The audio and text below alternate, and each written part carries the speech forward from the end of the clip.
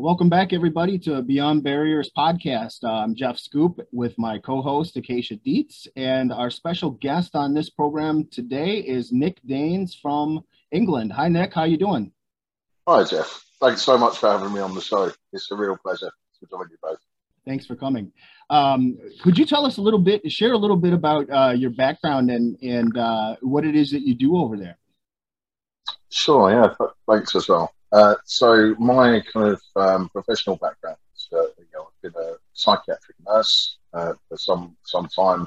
When I was first studying, I did that to complement the degree that I was doing. So I've worked in some very acute mental health environments, working with people that have very poor mental health, and then for some time after that went into business, but found that was really unrewarding, if you like. So I've always been pulled back to working with people, and found my kind of calling really where I was working with young people, young offenders, and trying to help them discover new opportunities. So I was essentially a care officer in a secure young offenders centre.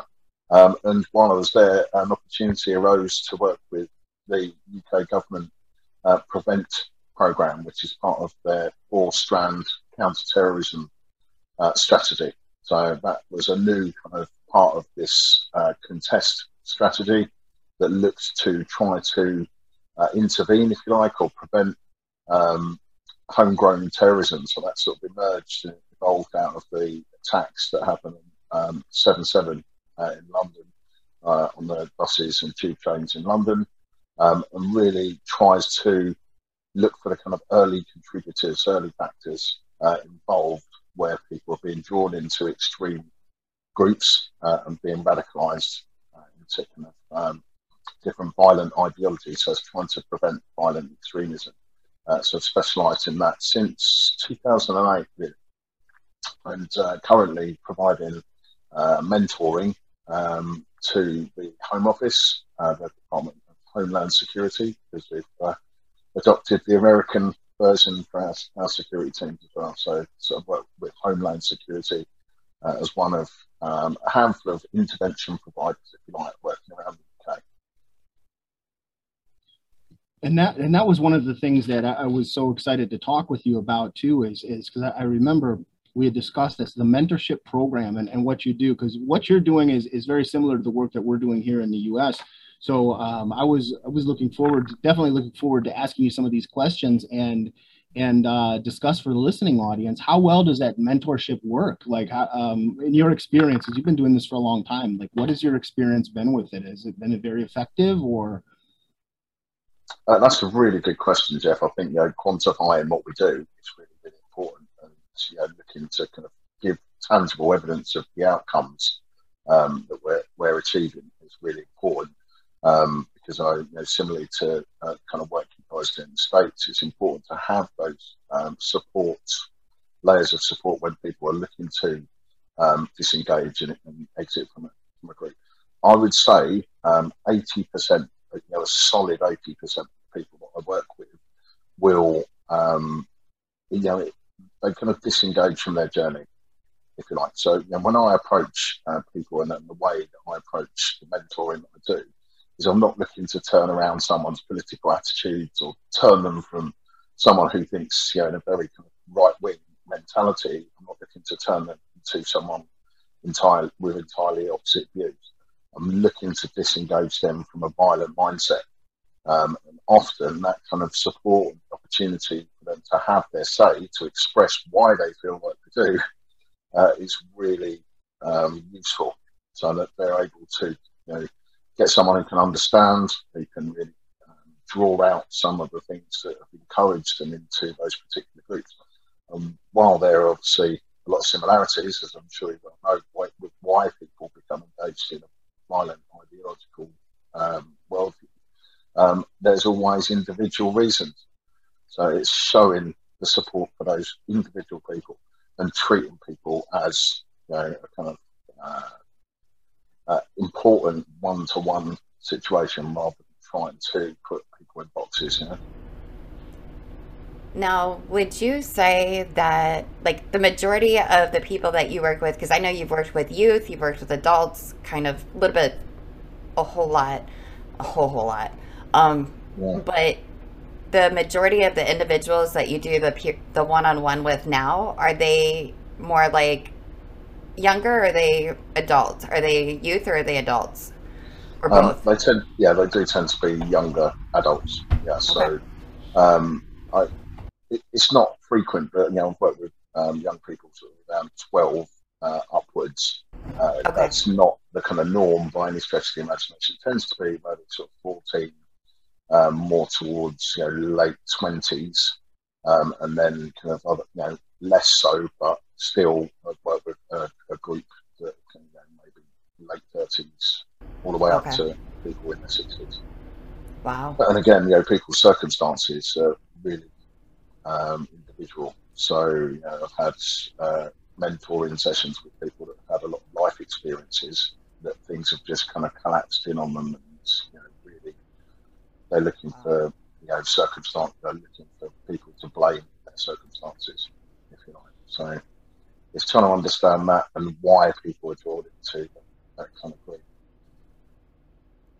Now, I know you had sent on your bio, it had talked about Safe Frontiers, and I real quick wanted to cover that series, and I will put a link to it in our description for the podcast. But if Right. you can explain to the viewers kind of what the mission of Safe Frontiers is, and how that came about. Yeah, I appreciate you asking about that as well. I mean, I've that came about, okay, so with someone I worked with. So it's a young person I was mentoring that is a legitimate genius. He's highly intelligent.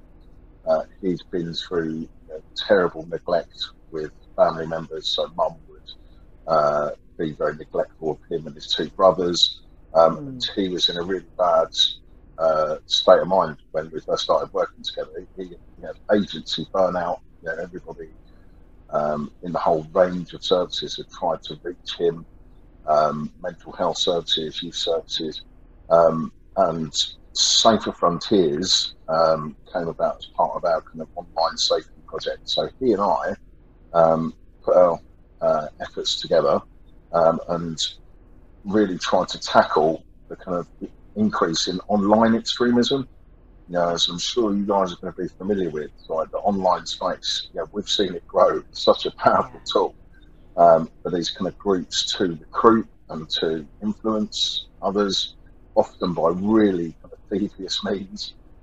So we wanted to just try to share a little bit of our respective knowledge, um, and it's been really productive in the sense that people kind of look. Their expectation of me is like, I'm an older guy. I've been in the kind of industry for some time, and the impact comes with when professionals can talk with a young person, someone who's been immersed in the kind of online space, and really hear the genuine experiences and the ways that kind of these groups will manipulate, or how easy it is for people to be manipulated online, Right. and the kind of information available. So the series of films that we did was intended to give voice to young people, and update the kind of the kind of really stifled, really kind of like not very dynamic safety films that were out there that were being produced by like government organisations. So we worked with a group of young people who are filmmakers in Leicester, in the UK, and they developed these films with our support and guidance, but from their own kind of experiences. Hmm. So it's a series of 4 films that look at different aspects of online safety, and grooming. And I think that's kind of an important It's a huge one. Yeah. connection that's not realised when professionals have dialogue about radicalisation, sexual exploitation. That the grooming process is very much part of gang mentality, about ideological radicalisation. Yeah. These groups seek to really gain trust and then eventually exploit that person through a process of grooming. Yeah, and I highly recommend anybody to take a look at them. Like I said, the link will be in the bio and then the description. But yeah, it gives a different perspective. I think there's a lot of times, you know, while we're covering youth right now, is that, you know, the youth will watch something or parents will watch something, and having the youth play in it and actually telling that story, I think is very impactful for both the youth and the adults, because the adults look at it and it triggers something different because they're viewing things maybe from through their child's eyes versus through, I'm an adult, you're a kid, you should just go with whatever I say and be okay with it. Here, this is how easy this can happen. I know I showed Jeff the one about the little boy that got the Xbox, and then his friend wanted him to come over, but he wasn't to say anything to his parents. And it's, you know, those things happen all the time. I have three younger, well, they're not so little anymore. My youngest is 12, my oldest is 16. But even my 12-year-old, when he's on like playing Call of Duty on, you know, the PlayStation and whatnot, he's always on chat. And I'm like, I've gone over with all of them. Obviously, you do not give out your address. You do not give out anything. And, you know, if there is anything, you either come to me or come to your older brother, and then they'll come to me, whichever. But, you know, those are the uncomfortable conversations that we as parents have to have with our kids. And I think these videos are a good place to start. If any parent is wanting to talk to their kids about some of these situations, these videos would be a great place to start. And I saw in one thing, they did win some awards. Is that correct? For the series? That's or at right, least yeah. several, They've been very successful. Yeah, they've been really, really successful, actually. Yeah, they made it as far as Mexico and New York, so the New York Film Festival. And we won several awards at the Into film in 2019, produced. So obviously COVID has held things up. But what you're kind of mentioning about these uncomfortable conversations, those films are a good way to bridge that gap, if you like, and become a kind of discussion point. Exactly. And yeah, we have to empower this generation who are molding the internet to be comfortable and confident with speaking up about things that they find are not accessible. Because our mission, if you like, is to ensure people realise there's no police in the internet. You know, there's so many people who are using this wonderful resource, but the kind of uses for a sinister purpose are there, and we have to acknowledge those.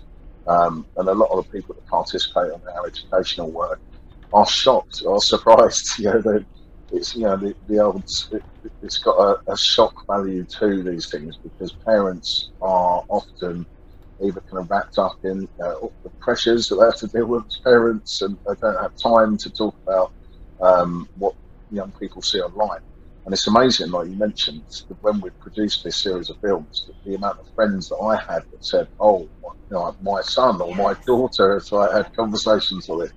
You know, it affects so many people, and being aware of the warning signs, it's really important. You know. Absolutely. And the isolation, like you mentioned, you know, for young people, it's a difficult time, you know, developing over adolescence, and often young people can feel so isolated. When people are then there to say, you know, I'm just like you, or I've been through this, and I identify with where you're coming from, or I like the same music as you do, you know, whatever it might be, they're building that trust, and then trying to separate them from parental or friendship relationships. Especially, I really appreciate you putting that up there, Acacia. Thank you so much. Yeah, absolutely. I think especially with COVID and all that, you know, it's incredibly important that people see films like that as well. And like you had said about engaging the youth, having them in there, having them talk about it, it gives them a platform, and that's something that everybody, I think, wants. Everybody wants to be heard. They want their voice to be heard. And a lot of times, people that are going into these extremist organizations, it's a bit of a motivation for them as well. Is that they feel like they're going to be heard. Their grievances, their voices are going to be heard, and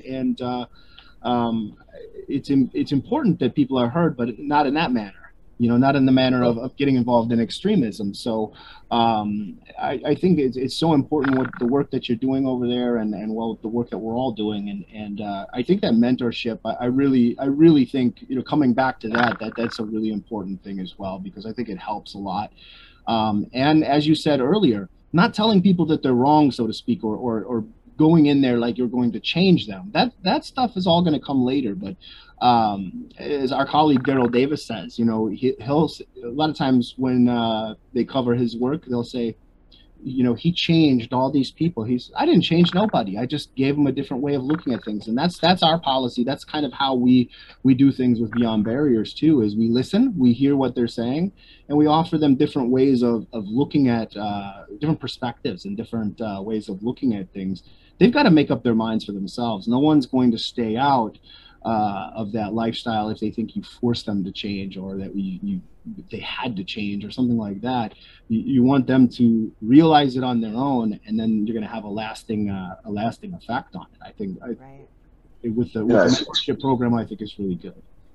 Yes, it's definitely, that is the way it is. And like I say, Daryl mentioned that, and yeah, the work that we do collectively, I think being there as part of someone's journey and encouraging them to kind of make the right choices, or encouraging them to question everything, question information. I never ask people to believe what I have to say. I ask people to think independently, and like encouraging kind of critical analysis. Right. What I come up against, Jeff, quite a lot as well is this kind of like the pseudo-intelligent way of argument for justifying average intelligence, the IQ testing and things like that. And it's such a easy concept to deconstruct, because even the guy who created these tests said they're not meant to be an indicator of like average intelligence. They're used to identify people who need educational support. Intelligence changes, it's not fixed, all these kind of different ways of looking at some of the arguments that the extreme right wing or Islamist ideologues will use to try and separate and distinguish between the other, like we're superior and they're inferior. It's very similar arguments often across the board, used to try and separate people and stop them having conversations like we're having. Right. Now, over in the UK, do you deal more with like right-wing extremism or far-right extremism, the ideology, or jihadi, the Muslim extremism, or is it's just kind of a mix? I did begin the kind of work that I was doing, providing mentoring for all different types of ideological extremism. So I've worked initially with a lot of young men who were being drawn into gangs, but were identifying as Muslim. So a lot of young offenders who were part of gangs that would commit horrendously violent crimes, and then kind of talk to me about their faith, or how they perceive their faith and their identity. But I was, tasked with kind of working more with far-right extremists. So I come from a kind of like behavioural psychology perspective. So looking at motivators, like we said, why are people kind of motivated to engage with this way of thinking and these kind of worldviews? And I think, like I say, there are similarities across all violent ideology. And something that I was really proud of Craig McCann for highlighting is that there are more than just Islamist and far-right violent ideologies out there. And the sooner that people start having a communication about that uncomfortable truth, the better. Because, obviously, as we look to America, we see the kind of protests that happen and the division in the kind of politics going on in the US at the moment. And that's being played out in exactly the same way in the UK, but people are pitching each other on one side of, or either end of an extremism type of argument, and the middle ground gets lost. And that's social media polarizes that so well. And it's this kind of old, eternal thing of either you're with us or against us. If you don't agree with us, then you're like obviously against us. And it makes it so difficult then to have constructive discussion with people, particularly on the extreme left as well, because I've got people, guys and women that I've worked with, that they can barely, utter a sentence before they're being labelled as a bigot. So, that's a really got to be part of the dialogue that goes on as well. It's kind of various different types of extremism.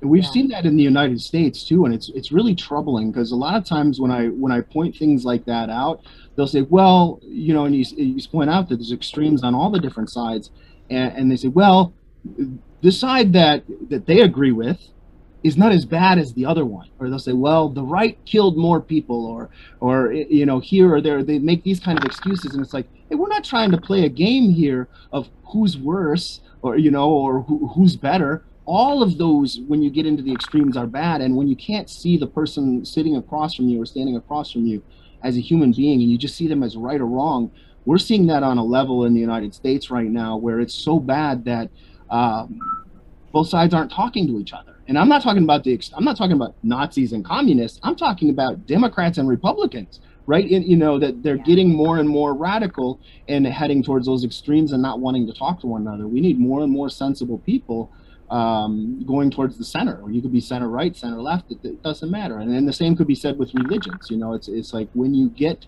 to that extreme where you start dehumanizing others, it's not good for humanity. It's not good for our country. So, I mean, these discussions, I think, are so incredibly important, and we have to realize that we all don't have to agree either. We're all, how boring would it be if everybody agreed with everything? But that there's more nuance to it than a lot of people would like to see. Don't tell that to a woman. You guys agree with everything we say. That's different. That's a whole other conversation. That's it. That's an entirely different show. Yeah. but it's for our own good, Casey, I right. think that we have to agree. Go ahead. Sorry, go ahead. I was just going to ask, and I know you can't, we don't give details and names or anything like that, but this is a two-part question. One of your greatest successes and one of the greatest fails as far as doing this kind of work, and obviously not names, but just maybe generalized story. If you have an answer on that one. Yeah, thanks, Jeff. I think the important part is that the general public don't get to hear about the brilliant successes that myself and colleagues have, because there's quite a vocal anti-prevent lobby in the UK. So see what the program is doing as invasive or coercive, things like that. Whereas in reality, it's entirely voluntary. People don't. I try to use my winning personality to engage with people. But definitely one of the greatest successes I've had has been. There's been quite a few, and I often work with people that are, I call them tinkerers. So they're tinkering around with explosives, and they're highly intelligent, and they're making, as young men and women, but predominantly young men have done, is they like to experiment with things. And one of the guys that I've worked with who's turned things around really significantly is someone who was planning to make pipe bombs and use those at demonstrations when he was a lot younger. His family were quite chaotic, and he was engaging with a very well-known street movement in the UK, a group called Britain First. There are more higher-the-line groups out there, but obviously there's quite a few popularist movements in the UK as well.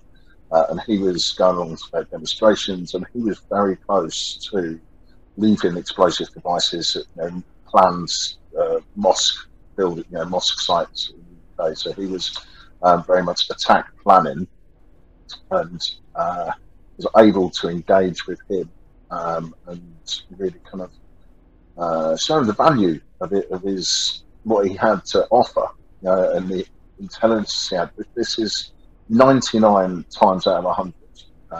There's people that are so intelligent, got a lot to offer people. They just haven't maybe heard it. They've heard, disruptive, problem child, or things like this, rather than people playing to their strengths. Or education obviously is certain ways it's a one size fits all approach. So that they're often either sort of seen as compliant or disruptive. And this guy was highly intelligent but very disruptive, and he was being influenced by these kind of groups. But now, and there's an interview that's available we did together that's he moved from a very racialized perspective on life to actually one of his partners was a black African girl, and they started a family together, and they're very happily in a relationship. Oh. So whenever I speak to him, that kind of reminds me that, and him, that he's been able to bridge the differences that he's had, with people. It's not only that, he's kind of looking after, and he's a brilliant dad. But that opportunity could have so easily been missed, if you like. Yeah.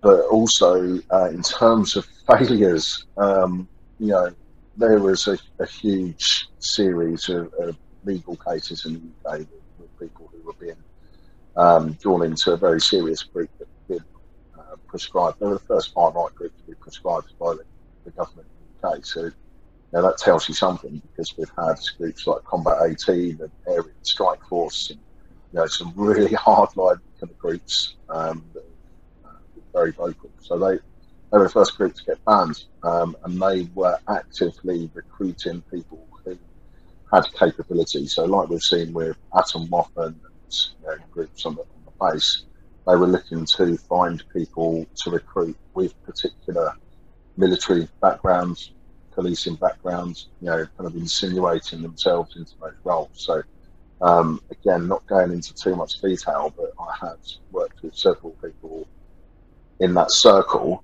and some of whom have kind of mocked the Prevent process. And again, encouraging people on their journey. I've said to those people, what you think and what choices you make when I'm gone is entirely up to you.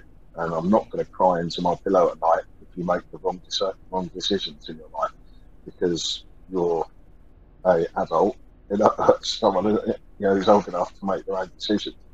And some of those decisions have come back to haunt the individuals involved. But they had the opportunity, and they chose a different route. So I do sometimes feel a sense, not regret, but a missed opportunity. I think is probably what I'd say about those. The reason I asked that too is because you can't get everyone out, and our rate of success is similar to what you had said. I mean, the vast majority stay out, and as the success story that you just mentioned, how many potential lives were saved because of that? That's why it's so important, this work. And of course there's critics, and there's people that doubt the work and criticize the work, and they'll say, well, this person went back, and they make a big deal out of that, but they don't make a big deal usually out of the successes. And the public doesn't know that. They don't know that this person that you off-ramped, and I know that's what pushes us to do this work as well, is because we don't know. It's not about saving that one individual. That's nice. That's helpful. That's a good thing. But it's about saving all the potential innocents that could be, their lives could be taken for no reason because of somebody who's radicalized into these ideologies. So I think that's why it's so incredibly important. And of course, there's going to be fails, and I don't feel like that's necessarily the service provider. I don't feel like not everybody, we can't make these decisions for everyone. They have to make it themselves, and they'll regret those decisions later if they do go back. But the good news and the positive news is that there's more successes than there's fails, and I wish more people would know that. So thank you so much for sharing some of those experiences with us. Yeah, thank you for the opportunity. I've been looking forward to speaking to you both for a long time. And it is just, as you say, trying to avoid those instances where people are caught up in the actions of angry, frustrated, resentful people, trying to ensure that lives aren't lost. And I think people don't take the work of Prevent seriously, in the respect that we are actively disengaging people from those kinds of way of thinking, from violent outcomes, and that is kind of like the tangible result, is to try and ensure that we don't see attacks like the one that David Copeland perpetrated. I mean, that's particularly horrific clues into nail bombs and things like that around London. And Netflix, I don't know whether you've seen that, but Netflix have done a series on, I think it's called Catching the Pipe Bomber. But that's quite a high-profile case that we had, and there's been plenty more that aren't as publicised, because the popular media tend to focus on the Islamist threats. Meanwhile, there's been lots of people in other areas of radical thinking that are, again, tinkering around with pipe bombs and making explosives on farms and things like that. Particularly in rural areas in the UK as well, I think are neglected. People have access to the kind of materials that they need. And of course, we're all at a certain age experienced the troubles in Northern Ireland as well, which I lived through. That was horrific times, and touched so many friends and family. I think a lot of people in the UK. So we're very familiar with these kind of domestic extremism cases. That was one of the motives for me getting into this work, was that I want to try and steer people away from acting in those ways. Right. Absolutely. Yeah, I was actually, you kind of just answered a little bit. I was just going to ask you what led you down the road to get involved in working in like counter extremism and Prevent and all of that. Now, is that something that you had initially knew that you wanted to go into, or is it something that developed along the professional path that you took? Yeah, I'm very much the case. I'm really lucky to have had this opportunity. I was in the right place at the right time, to find my ideal role. I think I was very, very lucky. It specialised in the Prevent project allowed myself and a colleague in the Young Offenders Centre to specialise in understanding violent extremism and extreme violence, and they used that remit to examine and explore kind of behaviour around gang crime and things like that, and particularly the issue that we were confronting at the time was very violent young offenders that committed acts of murder or attempted murder, very serious crime, and that kind of mindset, how easily influenced a lot of the time these young people were. So it really was a great opportunity, and I'd always had an interest in kind of current affairs, and also the counter-terrorism field, particularly. When I was young, there was a situation that happened in Northern Ireland that really had burned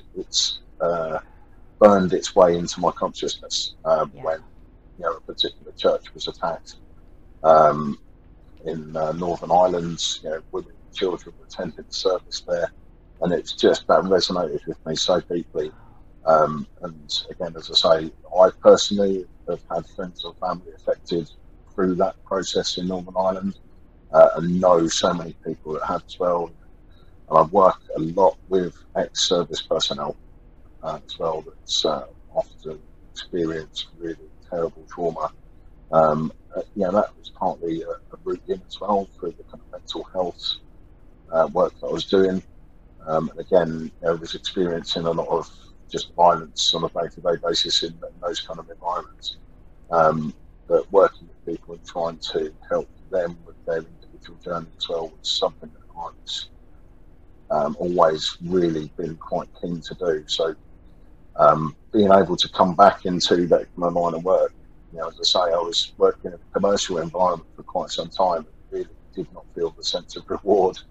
And doing well, but not really fulfilling the purpose that I felt that I needed to, and the kind of calling, which has always been to work with people. That's awesome. I've got a question. I had heard there was some enhancements on sentencing over there in England with people that were involved in some of the band groups and things like that. And there's been different talk on that. And I was just curious, and maybe you don't have an answer on this one, or but with some of those enhanced sentences, and I'm thinking of a case in my mind of someone that I'm familiar with. But with those sentences, with the young people that are being convicted on, say, those being a member of a banned organization or a terror organization, what is their are you seeing it when they finally do get out, or in that process? Do the people stay out of the movement when they get out, or do they become more hardline after spending time in jail, especially if it's a long period? That is, yeah, I think we're about to see more evidence, unfold, Jeff, about that kind of stuff, because um, the kind of sentencing of people involved in extreme right-wing groups has been fairly recent. Previously, sentencing has been around offences like uh, planning to use or make or engage with explosives. So it's been explosive charges rather than any particular ideological group. Right. And I think that what I've seen anecdotally from people who've been in prison, they've had different experiences. Sometimes people have worked with or had interactions with people that they're forced to interact with, that they have said previously they would never want to speak with, or hell would freeze over until they spoke to a person from a certain background. That they've been pushed together, and that has sometimes been the most productive or the most unusually productive thing ever.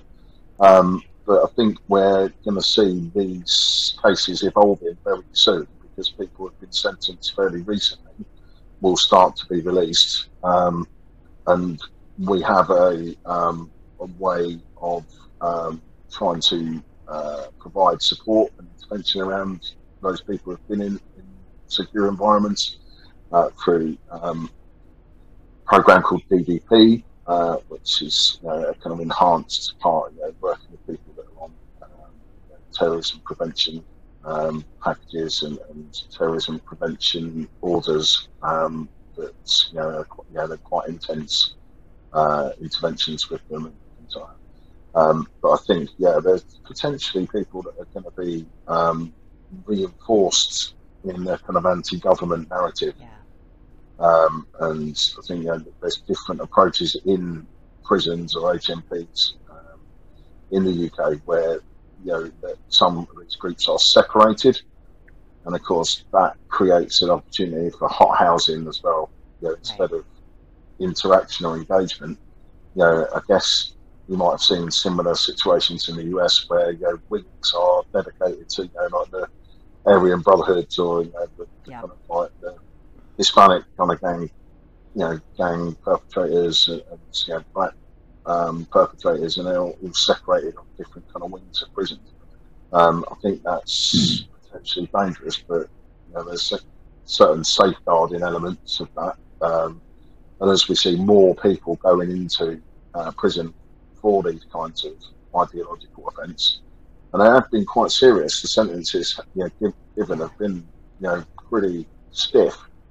As to make an example, because there's been some very serious plots, to kill MPs and things like that. So I think that was put out there as an example that we will take extreme right wing related offences very seriously.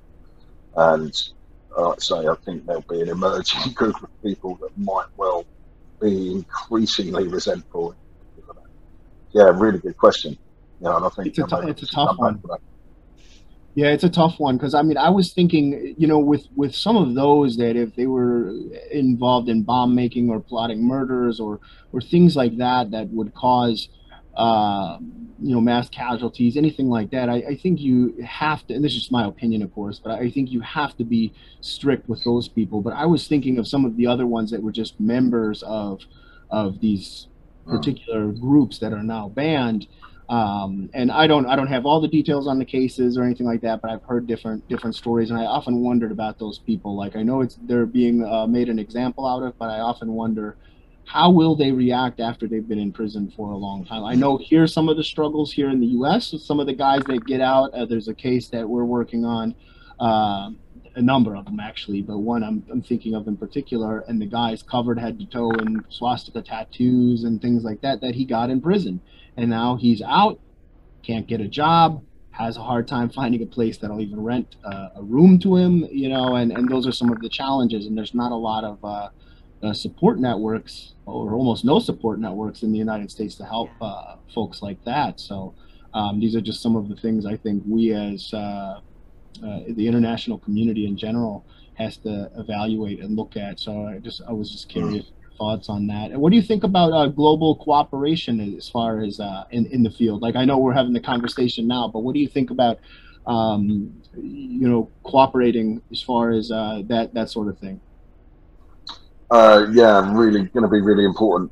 Even kind of before the increasing popularity of the internet, there's influence, from across kind of Europe and America. Often the trends in the US impact on the UK, and sometimes vice versa as well.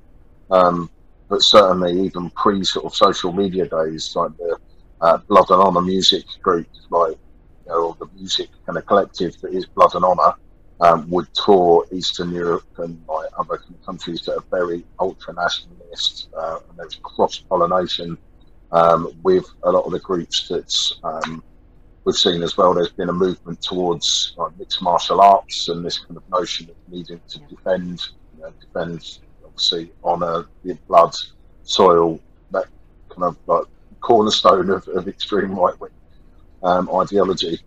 So I think to try to counter these kind of narratives, obviously they're easy to share, easy to spread these days. The communication that is going on is increasing exponentially, because members of the group that we were talking about, the band group in the UK, were reaching out to members of in Iron March on that site, different kind of divisions around Atomwaffen, the Misanthropic division, obviously conflicts, the likes which we're seeing in Ukraine. That gives opportunity as well for people to go and improve their knowledge, or kind of their capability and understanding of weapons and how to kind of make explosives and things like that. I think it's really important that we're all representing a global conversation about this, because certainly the US is, for me, there's been a huge issue with domestic extremism for a long, long time, and even kind of like being aware of groups like National Alliance for a long time, Northwest Alliance. I don't know whether that's something that is a group that's still significant, but there's a lot of different groups, and like so with the political landscape at the moment, it's something I think that is a collective challenge, because people are being pushed not only in the US but across the world globally to these extremes, to like one side of an extreme argument or another. And for years as well, I've banged the drum about the influence of Putin, and a lot of the far right groups and members in this country look to Russia as the mothership. Very socially conservative, religiously conservative society, that's anti-LGBT, anti-diverse culture, and they look to Russia as the kind of like shining light of social conservatism, if you like. Right. And football hooliganism has been increasing in Russia in popularity, and they look to the UK. So there's this kind of like complementary cultures where British soccer hooliganism, or football hooliganism as we call it, has cross-pollinated with Russian hooliganism as well. And that kind of boiled over. It was the Euro Championships in 2017 in France, where you had groups of Russian hooligans who were clearly, I mean, the for me, it looked like they'd had special forces training and stuff. The way that they operated was very brutal on often crowds of casual drinkers that they'd sweep in and start a huge riot. And yeah, the way they were operating was very slick and very well drilled.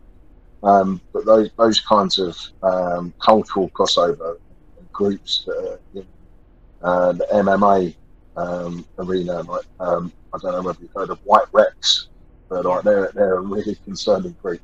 They're promoting white only mixed martial arts, and had quite a period of popularity within groups in the UK.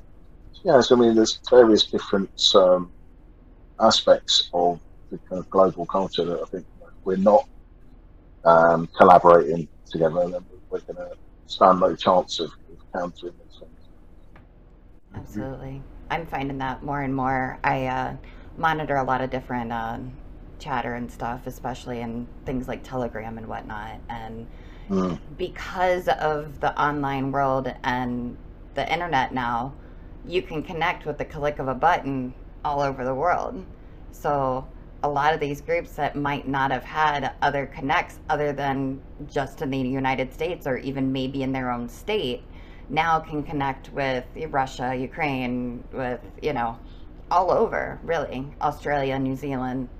And I've realized, I'll go into them, and at first, because typically we're used to dealing within our own countries, and then you'll start to realize, oh no, this person's in here, and this group's over here, but it's all interconnected, and it's all about making connections, and if there's a way to kind of disrupt those connections to some degree, that works. And I know you mentioned the Atomwaffen and the base and whatnot, and accelerationism is what I call it, but that form of right-wing extremism seems to be really, really taken off. And I know it's took off here, but as I look and I watch, it's global, really. And you can have a small cell, but a small cell can do a lot of terroristic damage. And so have you noticed an uptick in right-wing extremism activity, or just extremist activities in general there in the UK? Because I know, at least here in the US, it's going haywire because of the political division and everything, and it's a mess right now, really. So I was just curious in the UK if you've seen some of that also, or if it's just kind of how it's always been, if it's more or less. Definitely, Kasia, yeah, there's been, I think it's consistently increasing at the moment, and there are international and domestic issues that contributing to that. Obviously, the UK have been trying to cement a kind of decent border policy. We've had lots of polarisation around political issues like Brexit and becoming a kind of independent from the European Union again. I think that's contributed massively to the polarisation on the political divide as well. But definitely, you mentioned the accelerationism, and that figures hugely into there's big crossovers with certain incel mentality and people that are really disaffected online. I've seen that increasing hugely, where there are havens, obviously boards, chan sites and message board sites, often havens for these kind of communities, where people are feeling that sense of futility. It's a theme that's run through extreme right-wing thinking in the more harder-line groups, burn the whole house down and let's start again. And that has become really kind of the popular narrative recently. That sense of futility seems to be really pervasive, or really kind of coming through, particularly online. So I'd say that there was a huge kind of increase in this kind of activity a few years ago, and it's been then consistently being fed for the past 2 or 3 years through the kind of political landscape and developing circumstances, and and now obviously economic hardship as well is going to kick in as a result of this kind of conglomeration of things, and people become, I think, even more resentful. And tough times, and people start looking for people to blame, don't they? So I want to thank you for joining us today. Was there anything else before we let you go that you would like to discuss or mention on the program, Nick? Look, Jeff, I'm just so proud of the work that you're doing, and really kind of following avidly both your excellent kind of contribution. And, I just hope, like you said, we can continue having collective dialogues between people, putting people together, and having these kind of discussions, because through the work that we do, it reinvigorates that sense of people are generally good, and it does have an impact. It is important work, and we are doing really positive things for people, providing that kind of support, the right kind of support that people need as well. So keep up that excellent work, and just kind of like putting people together. Really, really good to see. And I do hope that I can either give you a tour of London or the UK with its accents, and we can continue our kind of like relationship as well. It's been a privilege to come on your podcast.